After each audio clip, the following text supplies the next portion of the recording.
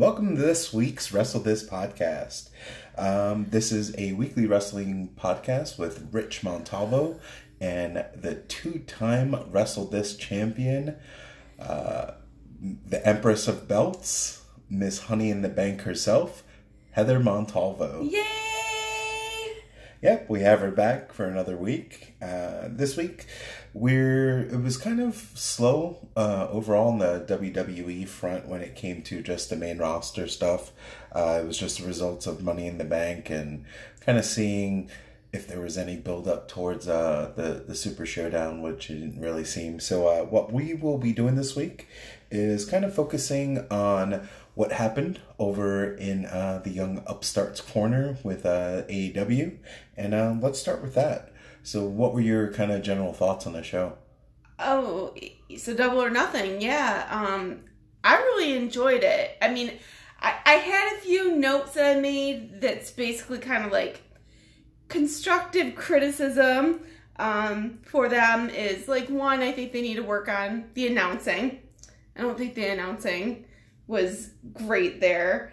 Some of their costumes were a little, I think, who was it? Nyla Rose. Yeah. She kind of had a costume that looked like, I don't know what was happening there. It was just bizarre beyond all get out. And then there were a couple the camera work was good, but I mentioned this to you, Richard. I'm not sure if you caught it, but like when they were looking at like the main stage, it was kind of like going wonky. Like I felt like I was getting seasick looking at it. But other than that, you know, like there are some great matches that showcased a lot of people. What did you think? Personally, I thought the show was amazing. I had very few, like you said, it was that small nitpicking stuff, but this is the first time in. This is their, like, granted, yes, there was the first show when it came to Double or Nothing. Oh, I'm not sure. I'm sorry. All In? All In, yeah. But it was a fantastic show. There were so many great matches that it showed you how their show would differ from the WWE.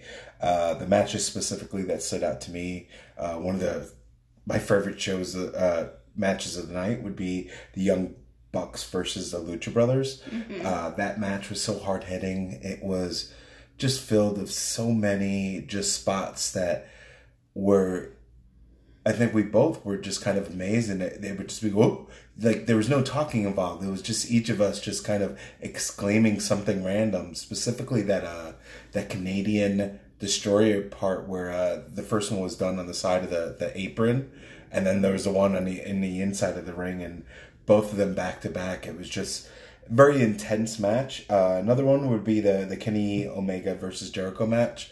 It was another hard-hitting match, another kind of brawl, just like Jericho's been doing. You did see some of Kenny's kind of just amazing talent, but for the most part, this was a match for Jericho, and it was to Jericho style, and it kind of fed into that. Also, the brothers match between Cody Rhodes and Dustin Rhodes. That was super bloody. Yeah, it was bloody, but at the same time, there was a story there. There was an arc to it. It wasn't just a light tube match. It wasn't a hardcore match. This happened to get bloody in the beginning and just stayed bloody. Someone put it on one of the wrestling sites as the two of them painting a canvas with the brothers' blood or something like that. And it was like, yeah, mm-hmm. It was a just rough match, but it did show off a lot of what you don't really see with the two of them when it came to their career in the WWE. It was fantastic to see two brothers up there and kind of putting in their all. But overall, it was a fantastic show. This is just the beginning of it all. I'm excited to see where this goes. And yes, there's small nitpicky things, but overall, these guys put on a heck of a production, and they're already talking about what was their next one coming up? Oh, Fighter There's Fest? Fighter Fest, yeah. But then there's another one, I forgot the name of it. It's not All Out, I believe is the name of it.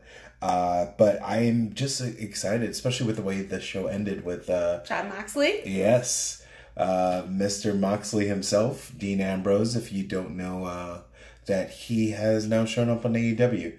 It's not an exclusive contract, at least not until the TV show is up. So he has a chance to go all over the world to wherever he wants to and hold the kind of fights he wants to. And if you just look at what he showed that night, it's going to be hardcore. It's going to be him kind of, I don't know, back to the kind of meat and potatoes of what he was as a character, which was just a brawler. So I'm excited to see Moxley just embrace anything and everything he wants within his character. Give him the freedom, especially after hearing his kind of side of the story in the Jericho podcast that happened earlier this week. It sounds like he was conflicted while in the WWE, and he is finally free, and I'm excited to see what that freedom actually brings to him overall. Anything else you'd like to add about the show? No, I think you touched on all of it. Some great matches, some matches that I think can carry out into like full storylines. And then again, Jon Moxley coming out at the end was kind of setting it up for the next one. Yeah, definitely. So next up, we have, since the game went over so well last show, we'll be doing another short game. This time around, it's going to be Grapple or Crapple. So some of these will be actual moves in wrestling, and other ones will be ones that I made up myself. And Heather will have to be doing the guessing. I've not told her any of these or kind of where I'm taking them from, but let's go. Okay. So the first one is Tope con Hilo. Grapple. Yes. And this is a real move. It's a top rope kind of dive with a flip. Okay. The next one is the Master Lock. Crapple. Nope, this is actually a real move. There's some guy with the last name Masterson, and this was his submission move that he had. Next up is the Exploding Neckbreaker. Grapple. Nope, this is a made-up one by myself. It is an exploding... the suplex is a couple exploding type moves, but... so you know the one that you made up, in case anyone wants to use it. Yep. Next up, we have the Burning Hammer. Crapple. Nope, that is a real move. It's one of my favorite moves. It is kind of a maybe a fisherman's hold. That it's just a rough move that is a slam onto almost a shoulder and everything. But it's a devastating move, and I'm glad you got that one wrong. Next up is a back thruster with a spinning pile driver. Grapple. Grapple. No, I'm terrible at this game. Maybe I'm just Does really it good crapple? at... Yes. Okay. At least the back thruster part is. Definitely. I don't know what a back thruster is, but if anyone could write in with what their suggestions are, please do so. Next up is a spiked lumberjack. Grapple. That is a crapple. There's no such thing as a lumberjack, and I don't know what would happen if he was spiked at the same time. Next up is sliced bread. Grapple. Yes, it is. She had to look deep into my eyes, just so you guys know, to see if I was lying or not with that one. Next up is the Alabama Slammer. Grapple. Yes, it is. That is a real kind of rough looking move where they kind of get them on their shoulders and just kind of swing them forward and just let them slam where they lay. Next up is a cross-face dragonfly suplex. Crapple. Yes, it is. It's a very long name and kind of give it away. Last one is the Fallen Angel pile driver. Grapple. What was that? Grapple. No. Crapple. Crapple with a C. Yep. This is a just made up move. I kind of used the pile driver portion, isn't it? Yeah, and that's a real thing, but Fallen Angel one isn't. So let's see how many you got right. 4? So, yes, you got 4. Out of what? Out of 10 right. That's terrible. 40%. That's like, what, a D? That's a fail. Well, yeah. You tried. Like hard, but that was fun. It was hard, though. Yeah, there's a lot of... There's a lot of like adjectives that you throw together and it sounds like a wrestling move. And, like crouching, Well, that smashing, master fall. lock, I'm like, that's too easy. You made that up. Well, yeah, that's what I try to do, is try to find those kind of moves that just sound ridiculous enough to maybe sound fake, and it seems like it worked. That was fun. I enjoyed it. I look forward to playing that again. So next up, we'll be talking about TakeOver. Kind of our 25. Yes, TakeOver 25. TakeOver for us tend to be the shows that we look forward to most. They are the most predictable when it comes to the quality side of things. Not what happens exactly, but we know these folks are going to be putting their all. Even if it's folks that we're not fans of, they're still going to put their all when it comes to just going out there. Any thoughts you have on the show overall? Oh yeah, I mean, it didn't disappoint. It was a great show. I always look forward to the NXT takeovers. A lot of really, really strong matches. It was just weird that it didn't feel like there was a lot of build up for it because it wasn't in combination with another WWE pay-per-view. So at first I'm like, oh, what's this going to be? And then I saw like all the matches. I'm like, oh yeah, I'm excited for this now. Yeah. So let's get into it. The first match I'd like to talk about is Riddle versus Strong. It was another show for Riddle to kind of show off what he can do. Strong, it felt like he was just there to kind of just take the blows from Riddle and kind of just get beat up throughout. But it was a rough match. It was both of them putting on a great effort. I felt it was a little sloppy to begin with. Once they hit their stride, it was very smooth going. It was the two of them just striking really hard. That's what I kind of saw throughout the whole match, was just a lot of just hits to the face, hits to the chest, and just each of them just hitting their spots, like I said, once they warmed up. It was a little rough to begin with. I'm not sure if it's still Riddle trying to get his feel in the ring, but overall, it was a fairly good match, and it was a great way to start the show off. What are your thoughts? Yeah, I kind of feel a little bit of the opposite. I felt like Riddle took the majority of the hits, for Strong. Even though he did end up winning in the end, I felt like he went through a ton. He took like a lot of backbreakers, he looked like he would have been hurting at the end of it. But overall, he had some great moves, and he pulled it out in the end to win. Yeah. So I was happy. We didn't really pick people this time, but I like Matt Riddle, so I was excited to see him get the win. Yeah, definitely. Next up, we had our tag team ladder match, and I know Rich and I, this is one that we were really excited about. We're like, ladder match! Yeah, because ladder matches are always great, and this was for the tag team titles as well, so it was a very similar, like, Money in the Bank type of match. I thought it was a great match. The Street Profits ended up winning. They were kind of like my favorite. They're kind of like that part with Jackson Riker coming out in the middle. I felt like, I don't know if it was really needed. I mean, it was okay. I guess people don't like him, so they wanted to see him get beat up on. I was only that part where Montez Ford took a leapfrog towards him and then barely got caught was kind of scary. I forgot about that. Yeah, that was a rough spot. That had us both kind of cringing and worried that the gentleman involved basically almost killed himself, kind of. Like, it's a rough move to begin with, and to see someone not make almost any effort to catch him, that seemed a little, like, bogue, I don't know.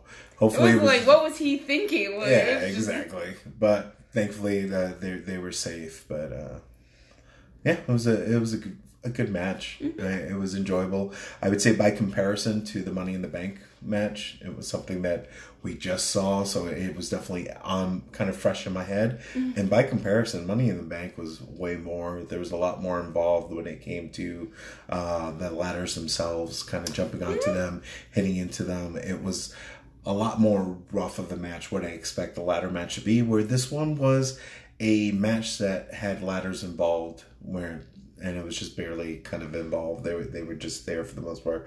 Not saying that this was a team match in any way, shape, or form, but I did, when it came down to it, I preferred the Money in the Bank match over this. But overall, it was great. It was a lot of them putting effort. Kyle and Fish, they were kind of there to begin, like towards the beginning of the match. They were just heavily. There was a lot of moves that had them clearing out that ring and them almost winning it. It felt like, oh, it's going to be Undisputed Era. And I was glad that it shifted over to the Street Profits, because it's good to have new blood in there. And I think the two of them have a gimmick that is pretty much made for the main roster. You see a bunch of people with those solo cups kind of in the mood, ready to just have some fun, as opposed to a lot of the thuggish other folks that are like a lot of grimming going to the ring. There's a lot of tag teams right now that's all their gimmick is like the Forgotten Sons. That's all it is a grimace. That's their gimmick is. Yeah. I'm excited to see a little more lightheartedness, and when they need to, they can get down and get to fighting. But I don't know. I'm looking to have some fun with the Street Profits. So after that match, we have Velveteen Dream versus Tyler Breeze. Tyler has been announced as being another full-time person down at NXT now. Oh, I didn't know that. Yeah. He is now on the roster, and he'll be doing probably regular matches like this. I'm sure he has a lot to show the folks down there, specifically the other wrestlers, kind of walking through things. He has a lot of experience when it comes to being on that main roster, and I think this is something different to show him off. And if anything, this match showed what we can expect, which is just an actual wrestler there. It's not a joke. It's not a him with the Fashion Police and everything. There was rarely any wrestling. It was just jokes, and that's it. But now when it came to him, you can see why he was at the top of NXT when he was down in NXT. And I'm excited to see what is forward for him, but specifically this match, the two of them together, they were great. Velveteen and Tyler Breeze, they're kind of two sides of the same coin. Both of them are very pretty men, kind of out there to entice the crowd and entice you to love them more and to adore them. And the two of them put on a really great match, hard-hitting, just like all of these matches were. But it was fun to see the two of them. What do you think about? I didn't know that Breeze had been signed for full-time with NXT. I thought it was kind of like a weird matchup, like, oh, this guy's not even like full-time. Well, why is he coming back? But, you're right. It was a good match. It was a good match to see Tyler with Dream and showcase his talents, because all we saw before was, you're right, like jokes, like stuff in like the locker room happening, and like, yeah, that stuff was fun, but it didn't really like show how he was as a wrestler, or how he is as a wrestler. So I thought it was a great match. I love Dream's Dream Valley Driver. Yeah. That happened a bunch of times to help him pick up the win there. I thought the selfie at the end was like a little cutesy weird, but we'll see. Yeah. We'll see. All right. Next up was Shayna Baszler and Io Shirai, and I was rooting for Io to win so bad. I really did. Same. Just want like Shayna to like. It's been enough time, with her as being a champion, and that ending was always like hard for me to watch, with her putting Io into the sleeper, and just like trying to get out of it.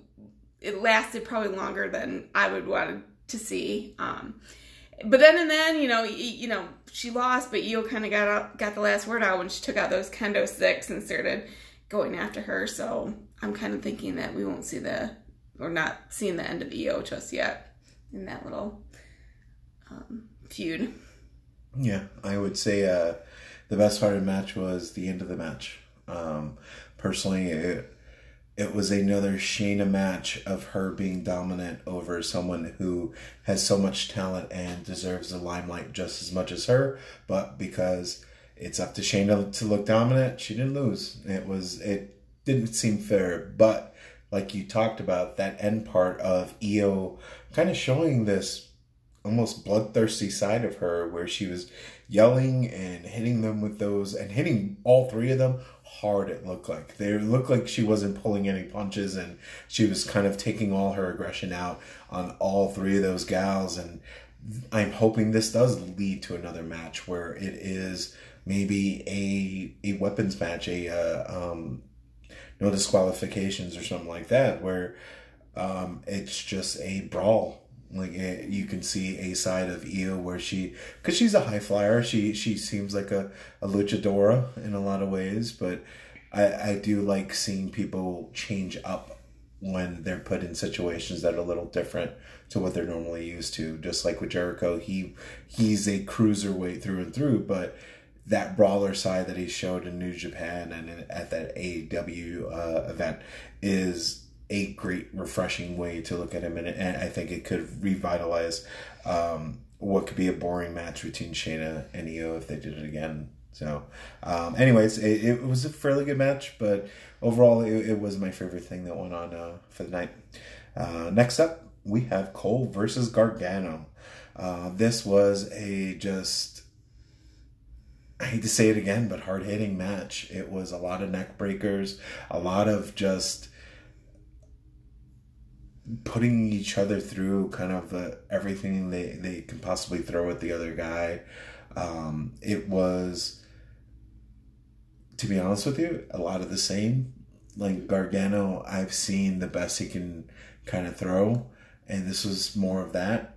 I was glad to see Adam Cole go over. I'm a big fan of the Undisputed Era. I was hoping that all of them would win their matches, but it was great to at least see Adam kind of dominate his match. And yes, they put each other through a lot, but there was nothing that stood out to me that was anything super different than anything I've seen before. But what do you think? Yeah, I feel the same way. I mean, it was a great match.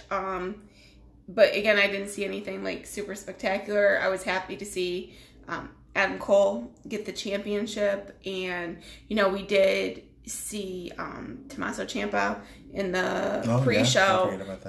And he said that he's doing better. He's on the mend, and he can be expected back soon. So we will probably see him making a come for Adam Cole. Yeah, so I guess I think that's something to look forward to. Yeah.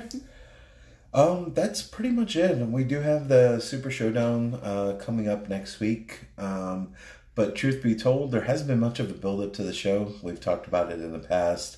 It's just been a few matches thrown together just to kind of please whomever, whether it's WWE not really caring about the show itself, or there just seems to be not much effort when it comes to it. And something that you've been talking about quite a few times, which is they keep on comparing it to WrestleMania. This is an event on par, if not better, than WrestleMania itself. It's so annoying that they're saying that, just for everyone knows it's not WrestleMania.